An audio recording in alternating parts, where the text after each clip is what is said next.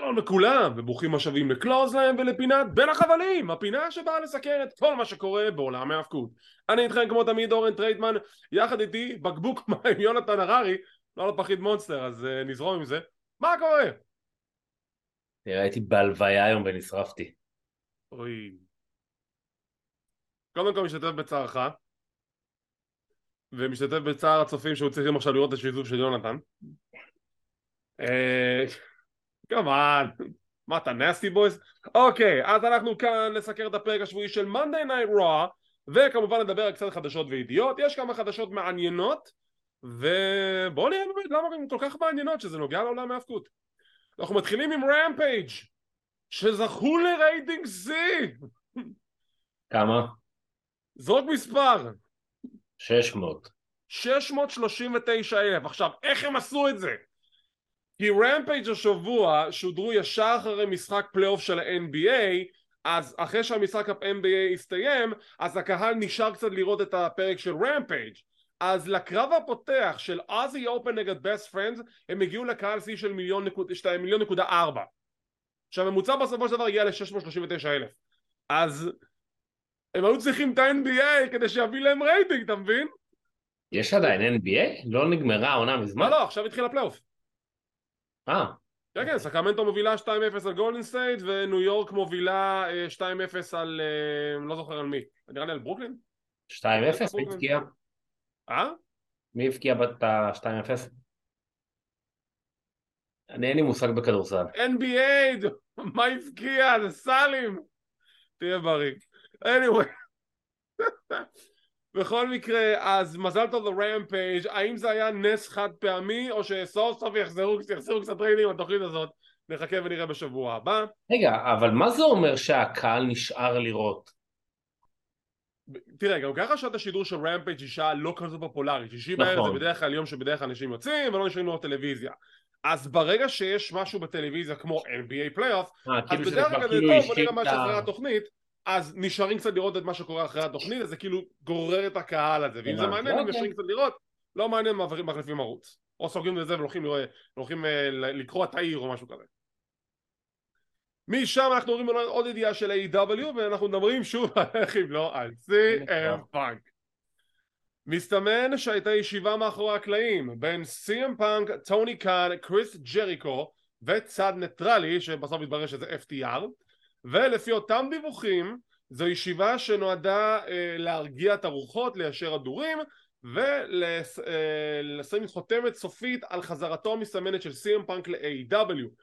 לפי הדיווחים שדיווחנו לפני כן, לפני מספר ימים, התכנון הוא שזה שיהיה תוכנית חדשה ל-A.W. אני יודע, אנחנו צריכים עוד תוכנית ההאבקות. היא תשודר בימי שבת, 8-10.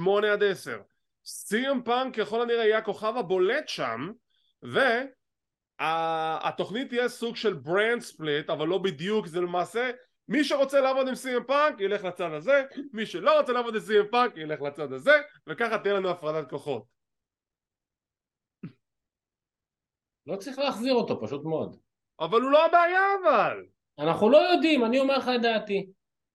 אבל שוב, דעתך שאתה לא יודע, אוקיי, אני לא יודע מה קורה, אבל פאנק לא צריך לחזור. לא, אנחנו לא באמת יודעים מה הבעיה, אבל אתה בעצמך אומר, אבל הוא לא הבעיה, אבל אנחנו לא יודעים באמת.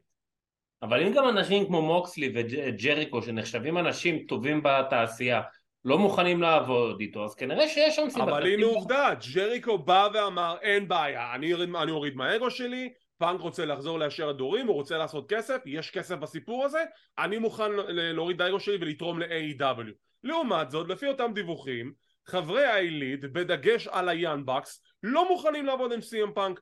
קני אומגה עוד לפי הדיווחים סוג של כן, אין לו בעיה קצת להתחיל את השיחות כדי אולי כן להגיע לאיזשהו אישור הדורים, יאנבקס מתנגדים לזה בתוקף. אתה יודע מה? פה הבעיה שלי, וכמו שדיברתי לך על זה בפרטים, אני מדבר לך על זה על גבי הערוץ. זו חברה שצריכה להרוויח כסף, יש הרבה כסף בפיוד בין פאנק ונגיד FTR מול חברי העילית, ובגלל האגו של אחד הצדדים הם לא רוצים שזה יקרה. טוני כאן צריך לעשות לגבי זה משהו במידה והידיעות האלה אכן נכונות. תראה, נראה הגיוני שעובד שלך להגיד אני לא מוכן לעבוד איתו ופשוט ידפוק לך את העסק? תראה, אתה אמרת מה זאת אומרת אנחנו לא מוכנים, אתם לא מוכנים לעבוד איתו, אז תן להם בעיטה ותעיף אותם. אני רוצה לחזור למשהו שאמרתי, אני לא מצדיק את היאנג בקס או לא כלום, אני גם לא יודע מה באמת היה שם. אבל תשים לב כמה בלאגן קורה כל הזמן בסביבתו של פאנק. זה לא סתם. תשמע, שוב, אני לא... עצם זה שהגיעה החלטה של טוני קאהן לאפשר לפאנק לחזור, החלטה שלו. נעשתה ההחלטה הזאת, אז הצד השני צריך גם לדעת לנהג בהתאם במקצועיות ולדעת לאשר את ההדורים למען טוב החברה. יכול להיות שזה יקרה זה מה שחשוב פה, לעזור ל-AW. יכול להיות שזה יקרה עוד, אבל אני גם אמרתי פעם קודמת שאני מאוד חושש מזה שהחזרה של פאנק אולי לטווח הקצר למלא את ומבלי תעזור, לטווח הארוך יכולה שוב ליצור נזק, ולשים דגש על שוב.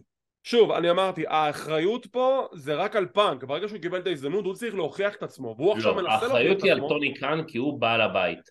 לא, אבל בסדר, הוא עשה את ההחלטה, הוא נותן לפאנק עוד הזדמנות, עכשיו ההוכחה היא על פאנק. טוני מוכן לתת לו את ההזדמנות, פאנק הוא אמר שהוא רוצה לחזור, רוצה לאשר הדורים, הוא עושה את הישיבות האלה במטרה לגשר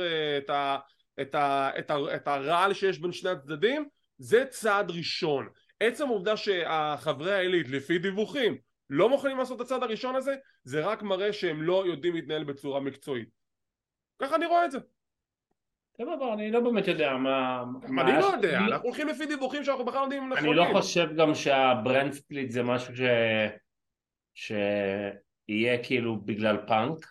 תראה, זה כבכל מה שמסתמן לפי אותם דיווחים, אני לא באמת יודע עד שאנחנו נגיע לתוכנית ונראה באמת מה קורה שם, מי מופיע ומי לא מופיע. אבל בשורה התחתונה, אתה מבין איזה אבסורד זה? שהם צריכים ליצור עוד תוכנית רק בשביל לוודא שהבחור הזה מגיע? לא, אני לא חושב שהם יצרו תוכנית בשביל זה. התוכנית במקור הייתה מאוד תוכנית פילר כמו רמפייג' או כמו דארק, בסגנון הזה. ברגע שפאנק הודיע שהוא חוזר, אז החליטו, אוקיי, זאת תהיה A-show, זאת תהיה תוכנית ברמה של דיינמייט, ותהיה קוליז'ן, וזה יהיה כאילו אדיר, ועכשיו מדברים על הקטע של הברנד ספליט. עכשיו שתביני שלפי הדיווחים, התמונה המצטיירת לכולנו בראש זה שאתם עושים ברנד ספליט, בגלל שיש אנשים שלא מוכנים לעבוד עם בן אדם אחד? נראה לכם הגיוני? לא יודע, אני לא כל כך בטוח שזאת הסיבה, אבל... שוב, זו התמונה שמצטיירת לפי כל הדיווחים שאנחנו קוראים. אנחנו לא באמת יודעים מה קורה שם, כי אנחנו לא שם בתוך החדר. אבל שוב, זו התמונה שמצטיירת, ואם באמת זו התמונה, זו תמונה מאוד עגומה בשביל A.W. חבל. ומדראפט אחד לדראפט אחר. טריפל אייץ' הוא כמובן ראש הקריאייטיב, כאן אישר והדגיש זאת באחד הרעיונות האחרונים שלו באחד מערוצי החדשות, וכולם תהו מה בעצם הולך לקרות בברנד ספליט הזה, בדראפט החדש של רו וסמקדאון. אנשים יש את הקטע של הסקפטיות, זה יהיה כמו בעבר, וכשטריפל אייץ' אמר שזה יהיה הדראפט הכי גדול בהיסטוריה, יש מצב שזה אכן יהיה, כי אם נלך לפי הדיווחים של אתרי החדשות, הדראפט הזה נועד להיות הספתח הרשמי לכהונה של טריפל אייץ'. כלומר, הוא עכשיו הולך לפצל את הרוסטר ולשנות שם דברים שאנחנו לא מצפים להם, כי הוא רוצה התחלה חדשה ונקייה לחלוטין. הוא רוצה להתחיל הכל מחדש, ודראפט זה בדיוק הדרך לעשות את זה. בוא נראה מה ייתן לנו, אני מסוכן. אז אני לא קונה את זה. אל תקנה את זה, יש סופר אחר, אתה יכול לקנות ב-AW. אז יעשו את הדראפט ויעבירו את ההוא לפה והוא ילך לשם ויפצלו וזה וזה, וחודש אחר כך ההוא פתאום יצוץ פה והוא יופיע פה. שוב, אתה אומר משהו שהיה בעבר, זה עכשיו כביכול אמור להיות עידן חדש. אם זה יקרה אנחנו נתנונן על זה 24/7, אבל במידה וזה לא קורה וטריפל אייץ' אשכרה מצליח לעמוד בנקודה של אוקיי, זה ספליט דראפט חדש, אני אשכרה מפרידים כוחות, אז אתה יודע מה? זה יהיה מדהים בעיניי אם הוא יצליח לעשות את זה. עצם העובדה שהוא מנסה את זה, זה כבר רגע נקודה לזכותו, לטעמי לפחות. אני בעד הברנד ספליט. בוא נחכה, נראה אם זה יקרה. בסדר, לפחות, שוב, אני נותן לו את הנחת הספק, בוא תראי לי מה יש לך, נחכה לדראפט, הדראפט מתקיים כמובן בסוף חודש אפריל, בעוד שבועיים, והולך לפגז. שלא נדבר על backlash, וגם יש לנו הרבה דברים לדבר על backlash. טוב, ואם כאן אנחנו נעבור לסיקור הפרק השבועי של Monday Night Raw. הפרק השבועי מתחיל עם מפגש פסגה בין חברי הבלודליין ל-Judgment Day. מה קורה כאן? למה הם מדברים ביניהם? למה יש לנו שורות? כי לזה שאתם הולכים להיכנס לאיזשהו גנג וורס. ופול היימן אומר שבהשראתו וביוזמתו של The Tribal Chief הוא הצליח להגיע להסכמה רחבה קצרת טווח בין חברי ה-Judgment Day לבלודליין, אתם תטפלו בבעיות שלנו, אנחנו נטפל בבעיות שלכם. וג'יי אוסו אומר כזה, למה לא אמרת לנו כלום? אז פול היימן אומר לו, כן, זה רק היה on a need to know basis, רק סולו ידע מזה, כי הוא לא יעשה מזה ביג דיל. סולו ידע לשמור על הפה. ואז תוך כדי שהוא מדבר, הוא אומר גם לפן בלר יש בעיה עם הסיפור הזה, כי הוא לא אוהב את הבלודליין, אני מבין אותו, אבל הוא מוכן להוריד את האגו שלו בשביל לתת לדברים להסתדר. ראית מה זה? אנשים שלא אוהבים אחד את השני, מנסים להסתדר ביחד כדי להגיע לעסקאות. זה מבוים. אה? זה מבוים, די. לא. פה זה מבוים. אז תוך כדי שמדברים, יש לנו סטייר דאון בין ריפלי לסולו סקואה. זה היה הדבר הכי טוב בפרק. זה הדבר הכי מדהים בפרק, ואז היימן קולט את זה ואומר לג'יי, ג'יי, אתה יכול שנייה להתחלף עם סולו? ואז הוא כזה מתחלף איתו, ואז ריפלי גם מתחלפת עם פן בלר קולט את זה ישר, לוקח צעד אחד אחורה, נותן לריפלי לעבור, ואז כזה הקהל מתחמם, ואנחנו חושבים שהולכים לקבל את הקרב של ריפלי נגד סולו, והיימן אומר לה, do we have a problem? והיא אומרת לו, לא, לעכשיו אנחנו בסדר. אוקיי, והנה הדיל, הערב סולו ילחם נגד ריי מיסטריו, ובקרב המרכזי, ה-Judgment Day ילחמו נגד סמי זיין, קווין אונס ומאט רידל. זה הדיל, כל אחד יטפל בבעיה של השני. אני מאוד סקרן לדעת מה יקרה עם ריפלי ועם סולו, כי היא לא אמרה אין בעיה, היא אמרה לעכשיו לא, זאת אומרת שמשהו מתרשם פה. אני יודע שאנחנו דיברנו על קודי, אני יודע שאנחנו דיברנו על הרבה מועמדים שמי שנצח את רומן ריינס, ריפלי צריכה לנצח את רומן ריינס. או שאולי הם יביאו איזה אחות או אחיינית או דודנית או עוד איזה סמואנית שתלך נגד ריה. אבל יש לך את נאיה ג'קס, היא קרובת משפחה של משפחת אנוואי, יש לך את תמינה סנוקה שהיא גם כן חברה של המשפחה, היא גם יכולה להשתלב, יש לך את אבה ריין, הבת של דה רוק שיכולה גם כן להשתלב בזה. יש לך עוד מלא, בטוח שאתה יכול לצאת שם לרחוב באי ולהביא מישהי. עזוב את זה, אני רוצה שהשנה כל עוד רומן ריינס הוא אלוף, אני רוצה את ריפלי נגד רומן ריינס, אוניברסלית הבלתי מעוררת, אני רוצה את זה, אני רוצה את זה, זה יהיה מדהים, זה יהיה כל כך מדהים, אני אומר לך את זה עכשיו, אני רוצה את זה, מגיע לה, היא הרוויחה את זה. anyway, אז הקו הראשון של הערב, סולו סקואה נגד ריי מיסטריו, בקרב ממש ממש טוב, אני ממש לא יודעים מה הקרב הזה. קרב טוב וגם תחרותי. קרב טוב, תחרותי, הרבה אקשן, ולקראת סיום הקרב האוסוס עושים את דרכם על הזירה לתמוך באחיהם הקטן, ו-LWO כל הלבושים כמו בריקו הזה או לא יודע איך לקרוא לזה, תוקפים כמו חברי כנופיה, תוקפים את האוסוס, יש לנו כזה back and forth בחוץ, ואז לקראת סיום הקרב סולו מנצח נקי, ותוך כדי שהוא עושה את הסמון ספייק על ריי ומצמיד אותו, אתה יכול לשמוע אותו אומר thank you אוס, הוא הודע לו על הקרב הזה, כן, אחלה קרב. עם סיום הקרב האוסוס, הבלודליין בעצם תוקפים את פה מחברי ה-LWO, סולו מנצח. למה הוא הפסיד לקודי? אין לי מושג. כן, הרמיסה של ג'יי וג'ימי שהיא תבוא, אוי זה הולך להיות כל כך אכזרי. עכשיו אתה יודע, הבלודליין זה מספרים, למה לרומן ריינס להוציא את האוסוס מהבלודליין? כאילו, מה יוצא לך מזה? אלא אם כן נקבל סוורב ורק הוא יוציא את אחד מחברי הבלודליין, אני לא יודע. לא, יהיה לו את הסיבה, הוא בסוף יגיד למה, אבל זה הולך להיות אכזרי גם. וכמו כן קיבלנו את ההכרזה הרשמית, בבקלאש אנחנו נקבל את The Bloodline, סולו ואוסוס נגד קווין אורנס, סמי זיין ומאט רידל בסיקס-מן טאג. היו דיווחים שזה יהיה כנראה קודי ורומן, אבל בסוף החליפו אותם ברידל ובסולו, זה בסדר, זה מעולה, וזה יהיה בפורטו ריקו, בבקלאש. אני אמרתי כבר, שני התוכניות נשענות כבר יותר מדי על כל הסיפור הזה. זה הסיפור הכי טוב שיש כרגע, עדיין. כן, אבל זה כבר מתחיל קצת להרגיש לי קצת מסטיק. אני מבחינתי כאילו כבר נכנסנו למערכה השנייה אחרי שעברנו את המערכה הראשונה הגרנדיוזית, הם עדיין מוצאים דרכים לעניין אותי בסיפור הזה. מה יקרה עכשיו עם האוסוס? מתי יעיפו אותם מהבלודליין? האם שניהם יעיפו מהבלודליין? האם ג'ימי יבגוד באחיו ג'יי? האם ג'יי יבגוד באחיו ג'ימי? מה כבר הולך לקרות שם? זה מסקרן אותי, אני רוצה לדעת. האם סולו ייקח את החגורה מרומן? עוד אפשרות. יש לנו שיחה מאחורי הקלעים שצ'אד גייבל ומקסין דופרי רבים על אוטיס או אוטיס איך שתקראו לו, ומדברים עם אדם פירס, וצ'אד גייבל אומר לאדם פירס, תקשיב, שיהיה ברור, כשיהיה את הדראפט, אלפא אקדמי מגויסים כיחידה אחת, אתה לא מפריד בינינו, זה אנחנו, it's a package deal. ומקסין אומרת, לא, סליחה, אם מישהו פה מגייס את אוטיס בתור פאקשן, הוא יהיה חלק מ-The Maximum Male Models, זה יהיה מקסין ואוטיס, ואז זה מלחמת של שוש, לא, you have to pronounce the sh, והיא אומרת לו, the O's are silent, ואדם פירס כזה, תעשו אותה ועצו לי מהמשרד, תעשו אותי בשקט. גאוני.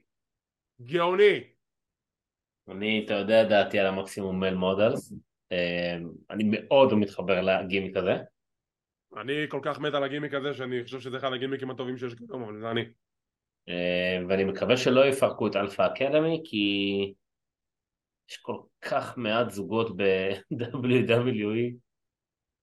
אני איתך, כאילו, עזוב את זה שיש מעט זוגות. אלפא אקדמי זה צוות טוב, שאני הייתי שמח לראות אותם זוכים עוד פעם באליפות הזוגות, היה להם ריצה ממש נחמדה אבל קצרה, ושוב, הם באמת צוות מעניין, יש להם דינמיקה טובה, ואוטיס יעשה מה שהוא רוצה, שיהיה גם בשניהם מצידי, שיהיה לו שני בחירות דראפט, ואז הוא יהיה כאילו בסמקדאון הוא יהיה אוטיס, ובראו הוא יהיה אוטיס.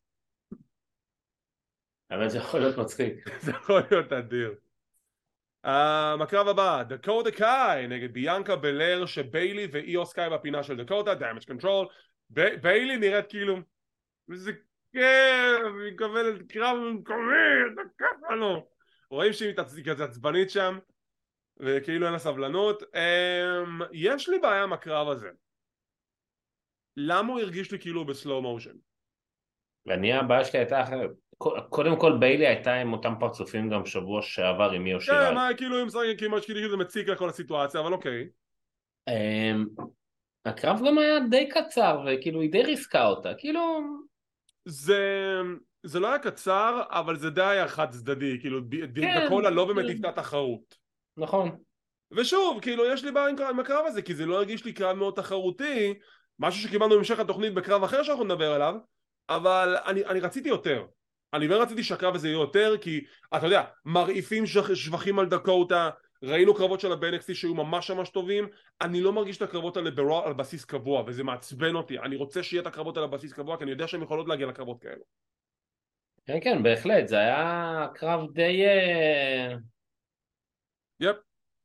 כאילו, דקוטה קאי היא לא איזה מתאבקת צעירה חדשה, אתה מצפה ממנה שהיא תיתן יותר, אני יודע שזה לא החלטה שלה, אבל חבל. ובסיום ביאנקה בלר מנצחת את דקוטה. האם איו סקאי תהיה זו שתאתגר את ביאנקה בבקלאש? נחכה ונראה, עוד לא קיבלנו את ההכרזה הרשמית.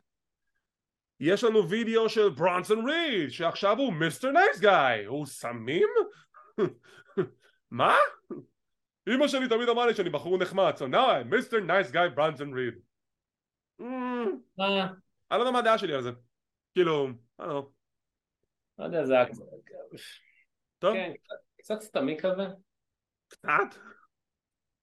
טוב, משם יש לנו שיחה מאחורי הקלעים, The Judgment Day מדברים על זה שבאד בני מגיע בשבוע הבא ל-Monday Night Raw, ודמיאן פריסט מצפה מבני להתנצל על זה שהוא, דמיאן זרק אותו דרך שולחן, ולזה איכשהו להסתדר. פול היימן ניגש אליהם, שואל אותם האם אתם מרוצים ממה שעשינו עם ריי מיסטריו? דמיאן פריסט פונה לפין בלו, נו מה אתה אומר? פול היימן, מה זה, מה, למה? טוב, סבבה, אין בעיה, שזה יהיה אבל אל תשכחו, לכם יש גם כן את הצד שלכם בהסכם לסגור בסוף הערב. ואז ריפלי ניגשת לפול היימן ואומרת לו, פול, go away. fine, ואז הוא כזה, call Roman Reigns, they said, והוא הולך ושומעים אותו עוד פעם כזה, כן, הם אמרו, פול היימן מעולה. איזה שטויות. אוקיי, הגענו לפרומו של קודי רוד, והוא ניגש לזירה, והוא הפעם לא בחליפה, הוא בא להתאבק עם חולצת טישרט חדשה עם הלוגו שלו שמוכרים ב-www.shop.com, והוא רוצה להתאבק, הוא אומר ברוק לסנר is in the building, אני רוצה אותו כאן ועכשיו, אני רוצה לקרוא אותו לגזרים, ברוק, get out of here! ואדם פירס יוצא החוצה ואומר לקודי, תקשיב, אני מתחנן בפניך, אתה לא כשיר, אנחנו לא רוצים שיקרה לך עוד נזק, זה ברוק לזנר למען השם, תעשה טובה, בוא נרגע רגע, בוא נחשוב קצת יותר בצורה יותר אחראית, בוא נעזור רגע, בוא נדבר על זה מאחורי הקלעים. ואז כדי קודי מתלבט, טוב נו עוזב את הזירה, קהל צועק בוז, אחלה קהל דרך אגב בארקנסאי, אחלה קהל. ואז הוא כזה, לא, אני חוזר לזירה עם כיסא, והקהל מתלהב, no, give me ברוק לזנר. קודי, למען בריאותך האישית, אני חייב לעצור אותך כאן ועכשיו. מאבטחים, שבדרך כלל זה רק מתאבקים אינדיז שקיבלו את התפקיד על המסך בהיילייט של הקריירה שלהם. דרך כלל ככה גילינו כמה כוכבים לאורך הדרך. ו20 אנשים מנסים לעצור את קודי רודס, וקודי כזה, טוב, נו, בסדר. ואז ברוק לזנר, שזה רוק אנד טייקר? זה לא המעיל של האודי? זה המהיל של טייקר והכובע קאבוי. זה נורא מצחיק כי ג'ף ג'ט נראה בדיוק אותו דבר באיזושהי תקופה שהוא לובש את המהיל השחור הזה וכובע קאבוי. זה נורא הזכיר לי אותו. אז קודי מסתכל על ברוק, ברוק לא עושה כלום, הוא רק צוחק על קודי, לא מנסה לדרוס אנשים לכיוון הזירה, כי הוא לא מזיז לו, הוא עכשיו משחק משחקי המוחות. קודי מתעצבן, מתחיל להכות את המאבטחים, ואז שהוא ממש מתקרב לברוק, הוא מזנק ותופסים אותו באוויר. זה היה כזה ספורט מגורח, זה היה נורא דבילי, אני מצטער, זה ספציפית היה דבילי, אבל הקטע הזה שצריכים 20 מאבטחים לעצור את קודי להתקרב לברוק, טוב. כן, זה גם לא היה עשוי טוב, כאילו זה לא היה נראה טוב, הם לא עשו את זה טוב, אבל בסדר, אני מבין, מחממים אותנו עכשיו. זה היה נורא מצחיק אותי. אז לסיום הוא זה שאדם פירס אומר, תקשיב, אתה יודע מה? You got it, קיבלתם מה שרצית, I'll make it official, it's official. קודי רודס נגד ברוק לזנר בבקלאש, אנחנו מקבלים את הקרב הזה, לפחות לזה אנחנו לא מחכים שנה וחצי. אז זה הולך להיות כנראה מיין איבנט, מעניין מה הולך לקרות שם. אנחנו רוצים את הקרב הזה? כן, כאילו, תראה, אני אגיד לך מה, אני אחרי הרבה לילות של צעקות וכללות לגבי WWE, מה שעשו לקודי, אני חייב להסתכל על זה מנקודת המבט שלהם. בוא נגיד שאני ואתה רואים רק WWE. לא, אבל בציון. בוא נגיד שאנחנו רואים רק WWE. קודי רודס עזב את WWE ב-2016. אנחנו ב-2023, היקום של ה-WWE לא ראה אותו 7 שנים. מאיפה הוא יודע מה הוא עשה ב7 שנים האלו? הוא פשוט בא חוזר וזוכה ברמבל במקום 30 ופתאום מגיע לו את הקרב אליפות הזה? אז הגיוני שהוא לא זכה, עכשיו זה הרדמפשן, עכשיו זה המסע שלו להוכיח שמגיע לו להיות אלוף העולם. תחנה הראשונה בדרך זה המכשול הכי גדול שאנחנו נשים לו, זה ברוק פריקן לזנר.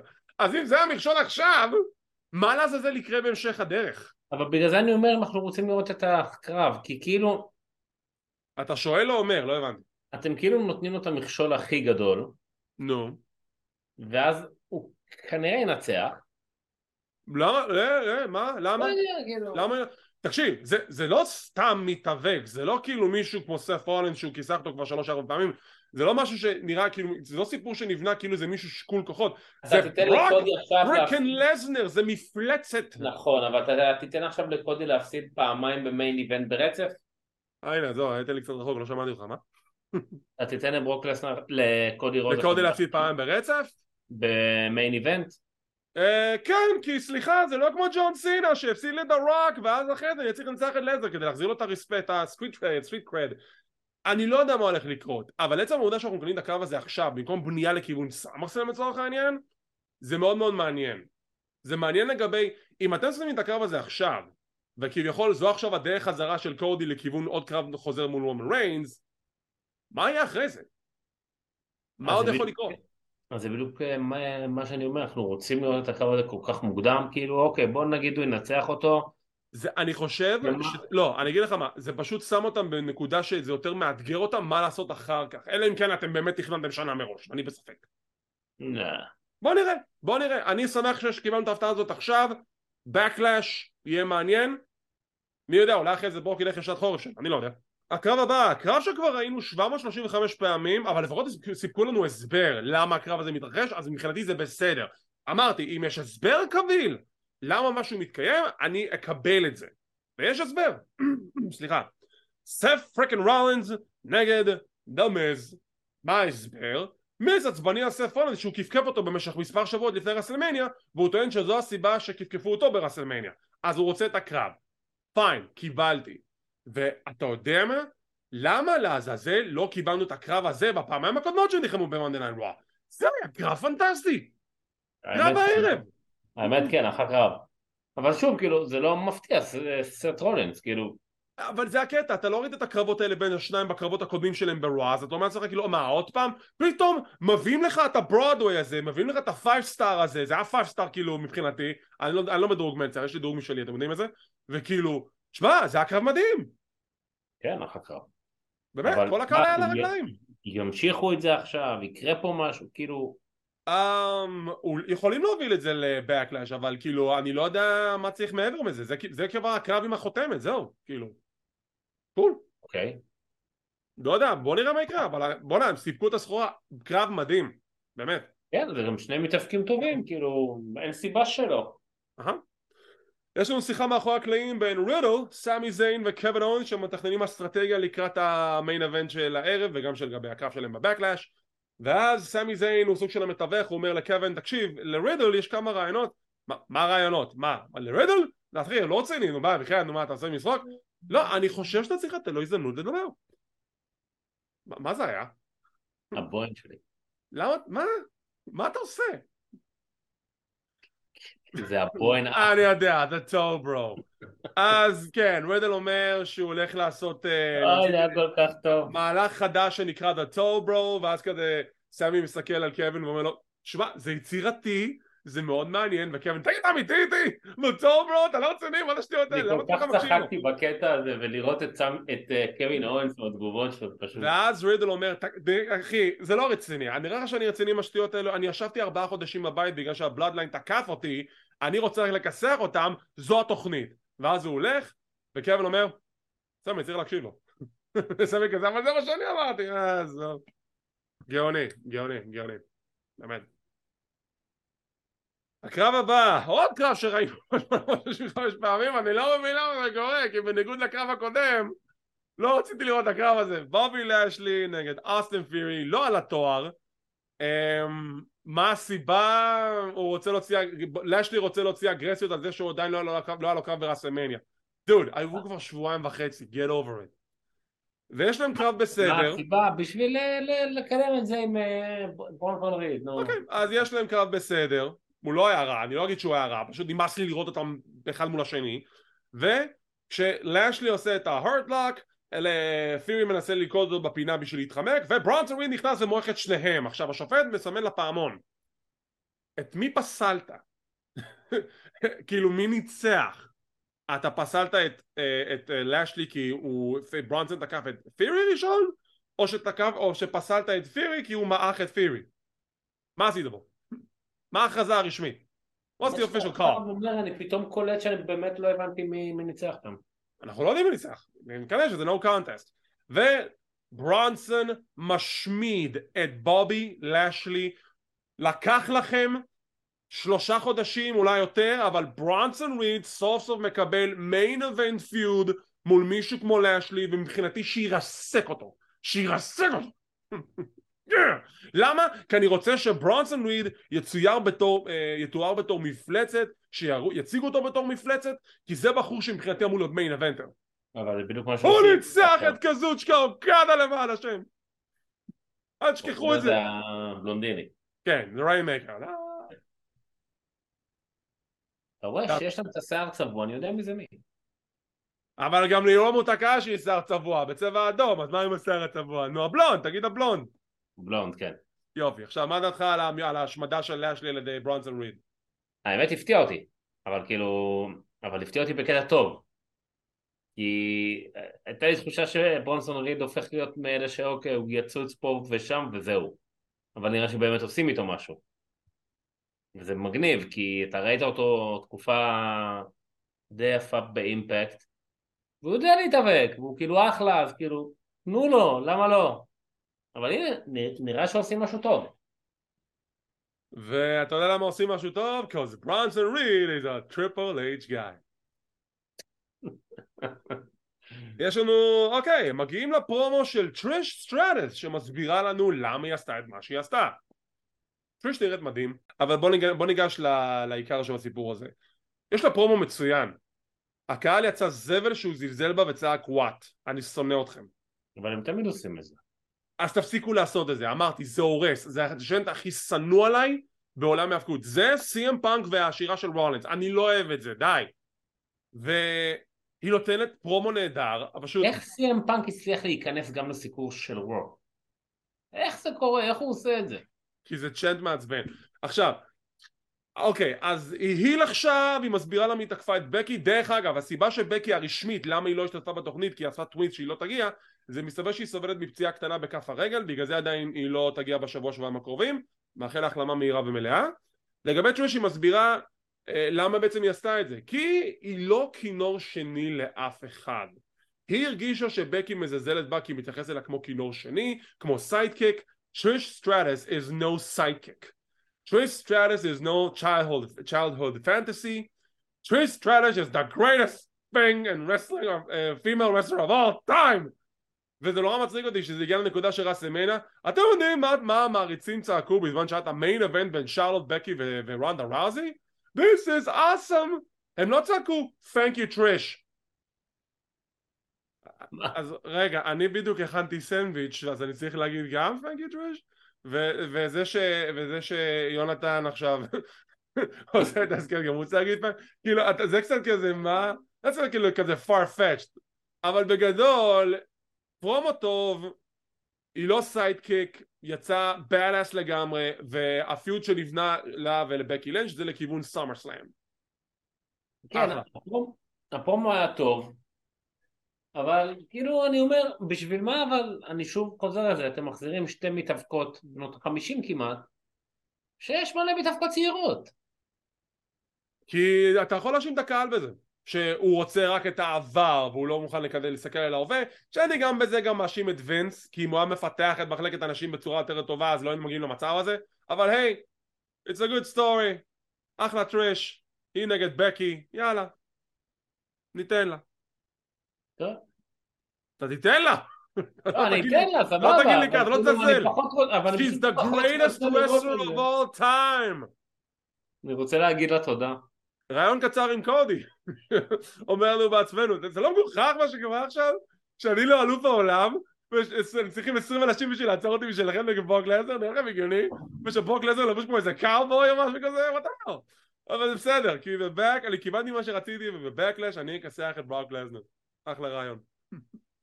הקרב הבא, צ'לסי גרין וסוניה דוויל שקיבלו את הכינוי ברשת החברתית The Complaint Committee שזה יהיה הטאג-טים ניים שלהם, זה שם מדהים נגד הצוות של מיצ'ן וקנדס לוריי שרקל רודריגז וליב מורגן יושבות ליד השולחן השדרנים וצופות בקרב וגם פה יש, אוקיי, הקרב הזה הוא מחולק ממש כאילו על הקסקס ל-50-50 50% ממנו יש שם ספוטים ממש טובים ו50% ממנו זה בקטע של כאילו מה אנחנו עושות עכשיו, משהו לא מסתדר וזה מעצבן אותי כי זה לא אני מתעצבן בגלל שהן לא מסוגלות לעשות את זה אני מתעצבן כי הן מסוגלות לעשות את זה וזה מרגיש לי שבגלל שמישהו אמר להם את הספוטים במדויק אז כאילו הן לא יכולות קצת יותר לנשום לרווחה שהן מבטאות את הקרב הזה כי הן מתאבקות מיומנות כל אחת מהן מתסכל אותי מעצבן אותי שמיצ'ן לא עושים איתה כלום זה לא... גם כאן אסורי, אבל אתה יודע, ג'וני עכשיו פצוע ודקסטר נעלם לו. כן, אבל היא גם חזרה עכשיו רק, והיא כאילו...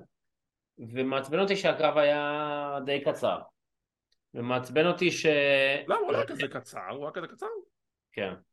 מעצבן אותי שרחלי וליז נכנסות, ורחלי כאילו, וואו, כאילו, הוא ילדה מתלהבת, כאילו, היא הייתה כזאת בדס ב-NXT, והיא משבוע לשבוע היא נהיית יותר מרגרינה, כאילו, מה אתם עושים לה? יש לה סיבה לחייך. אני לא נעים לי להגיד, זה נראה כמו איזה צעצוע, כאילו, הצמד הזה עם החגורות. אבל בסדר, לפחות מנסים לעשות משהו עם אליפות זוגות אנשים, לפחות משהו. אולי אחרי הדראפט הנורא שלך נקבל צוותים מבוססים שיתחרו על אליפות זוגות אנשים. אפילו קורי גרייבס, הפודקאסט של WWE, יצא על העובדה הזאת שאין לכם זוגות לגיטימיים במחלקת זוגות אנשים שלכם. כמובן. יש לו מזל שווינס כבר לא פה, כי אחרת הוא היה שבוע הבא מפרשן. וינס לא יודע בכלל מה זה פודקאסט, give me a break. כי אחרת הוא היה מפרשן באימפקט שבוע הבא. יש חדשות מאימפקט, אבל עזוב, אני לא נותן לך ספוילרים, אתה תראה את הפרק ותתראה מה בעצמך. במקרה ופספסתם כי לא העלינו בערוץ אבל רשמנו גם בפייסבוק, אנחנו גם העלינו סיקור של אימפקט רסלינג רבליון והאירוע החולף של ניו ג'פן פרו רסלינג קפיטל קוליז'ן. לא העלינו פוסטים במדיות חברתיות כי זה בדיוק היה בתום יום השואה ולא חושב שנכון לא לפרסם את זה, אבל את הפרק של וואלה אנחנו נפרסם בהתאם, אז תדעו שיש גם סיקורים לאירועים האלו. יש לנו שיחה מאחורי הקלעים בין בוגס, אלייס ו-The Street Prophet, שבוגס אומר אני לא מבין מה זאת אומרת כולם אפשר לבחור אותם לדראפט? אני רק הגעתי לפה למה שאני אזוז לאן? מה קורה? ו-The Prophet מסבירים לו everyone is eligible for the draft ומי אמר להם את זה? ולייס אומר כן, אתה יודע, כל אחד יכול לזוז, כוכבים יכולים לעבור לברנדים אחרים, זוגות יכולים להתפרק, ואז ה-Prophet כזה לא, ואז קורבן נכנס לתמונה ואומר כזה כן, יכולים לפרק אתכם, והם כזה לא, רמז לעתיד כנראה, ואז קורבן צוחק על זה, ואז אלייס אומר לבוגס אל תדאג, אני אדבר עם פירס שאם לאן שאני אלך אתה תלך יחד איתי. אוי תודה רבה, אקירה טזאווה נכנס, אתה? בחירה ראשונה? בחירה אחרונה אולי. ואז הוא הולך, קורבן כזה זה בדיחה טובה, איך ירדת עליו, אף אחד לא אוהב אותך, תלך, תהרג אותי. אקירה טזאווה כמה אפשר להתעלל בקורבן, מה הוא עשה לכם, מה? ממש גומרים אותו אבל מסכן, אף אחד לא אוהב אותך, אתה אמיתי? שתבין שלא רק שגומרים אותו, שתבין שמי צוחק עליו, אקירה טזאווה. אומייגאד, אני בכיתי שראיתי את הקטע הזה. ויש לנו פרומו של סולו סקואה ועם האוסוס, cause we're the two, you're the twos and we're the ones, אוקיי? והגענו לקרב המרכזי, חברי ה-Judgment Day עם דומיניק מיסטריו, דמיאן פריסט ופין בלר שיש לו חולצה שרשום עליה בלר 14 סטייפלס. איך הבן אדם הזה עדיין זז ומתאבק, הוא לא אנושי. זו חולצה אדירה. נגד רידל, סמי זיין וקווין אורנס. איזה קרב כיפי, באמת, אחלה מיין אבנט, אני חייב לפרגן להם. אחלה מיין אבנט, מלא אקשן, מלא back and forth. ריפלי גם כן מתערבת שם, בסוף מעיפים אותה מהזירה, ובסוף רידל מצמיד את פין בלר והפייסים מנצחים. עם סיום הקרב הבלודליין נכנסים אל הזירה ותוקפים את חברי הצוות המורדים, צוות המורדים נקרא לזה, נגד הבלודליין, ו-LWO נכנסים אל הזירה, גם ריי מיסטריו נכנס אל הזירה, ויש לנו ממש שמוז מלא, טוטל מייהם. איזה סוף קיוטי ל-Monday Night Raw, כבר הרבה זמן לא קיבלתי כזה סוף נהדר. The good old days, אני אהבתי את זה. זה סוף שמאוד מזכיר כל פרק של A.W. הם מאוד אוהבים את כל הבלגן הזה שם. עזוב, כאילו, זה היה משהו מאוד מרענן. זה היה משהו מאוד מרענן, כן. זה היה סוף ממש ממש כיף לפרק ממש ממש כיף. ויאללה, נו בוא ניתן לו ציון, מ-1 עד 10. 6.5. אני דווקא ב7. אני חושב שעשו פה כמה דברים נחמדים ביותר, למרות הנקודות החלשות שזה מחלקת אנשים, בגלל שאני יודע שהן מסוגלות ליותר וחבל לי שלא נקבלו את ההזדמנות הזאת. אני מקווה שבהמשך כן יקבלו. כמו כן, אחלה פרומו של טריש, בס על הקהל שלא פרגן לה, זה נורא מעצבן אותי, אבל עדיין פרק מהנה. היו פה כמה קרבות ממש ממש טובים. ההסכם בין The Judgment Day לבלודליין מסקרן, אולי זה הוביל למשהו בהמשך, נחכה ונראה. ויאללה, מתקרבים בצעדי ענק לכיוון הדראפט הגדול שיתקיים ב-28 לאפריל בפרק של סמקדאון וימשיך לפרק של Monday Night Raw, וכמובן לבקלאש, רק בקלאש, לא בסמניה בקלאש, זה רק בקלאש. ועם זאת אנחנו נסיים להפעם. תודה רבה ליונתן הררי שהצטרף עליי פעם נוספת, וכמו תמיד תודה רבה לכם, כל הפרגונים, כל הלייקים, כל השיתופים, כל הסאבסקרייבים, מעריכים כל אחד ואחד. ואם אתם רוצים להישאר מעודכנים ולראות מתי אנחנו מעלים את הפינות האלו, תחצו על הלייק, תירשמו לערוץ, תחצו לפעמון לקבל עדכונים, זה חינם, זה לא עולה כסף. כמו כן אנחנו זמינים בפודקאסט קלוזליין, אנחנו באפל אייטונס, פודבין, ספוטיפיי, גוגל פודקאסט, אודיו אדיבל, סאונדקלאוד ועוד רבים טובים. לא לשכוח, אנחנו גם בטוויטר, אינסטגרם, טיק טוק וכל מדיה חברתית באשר היא. אז תודה רבה שצפיתם, שמחים שהאזנתם ומקווים שנהנתם, ונתראה בעוד פינה של קלוזליין.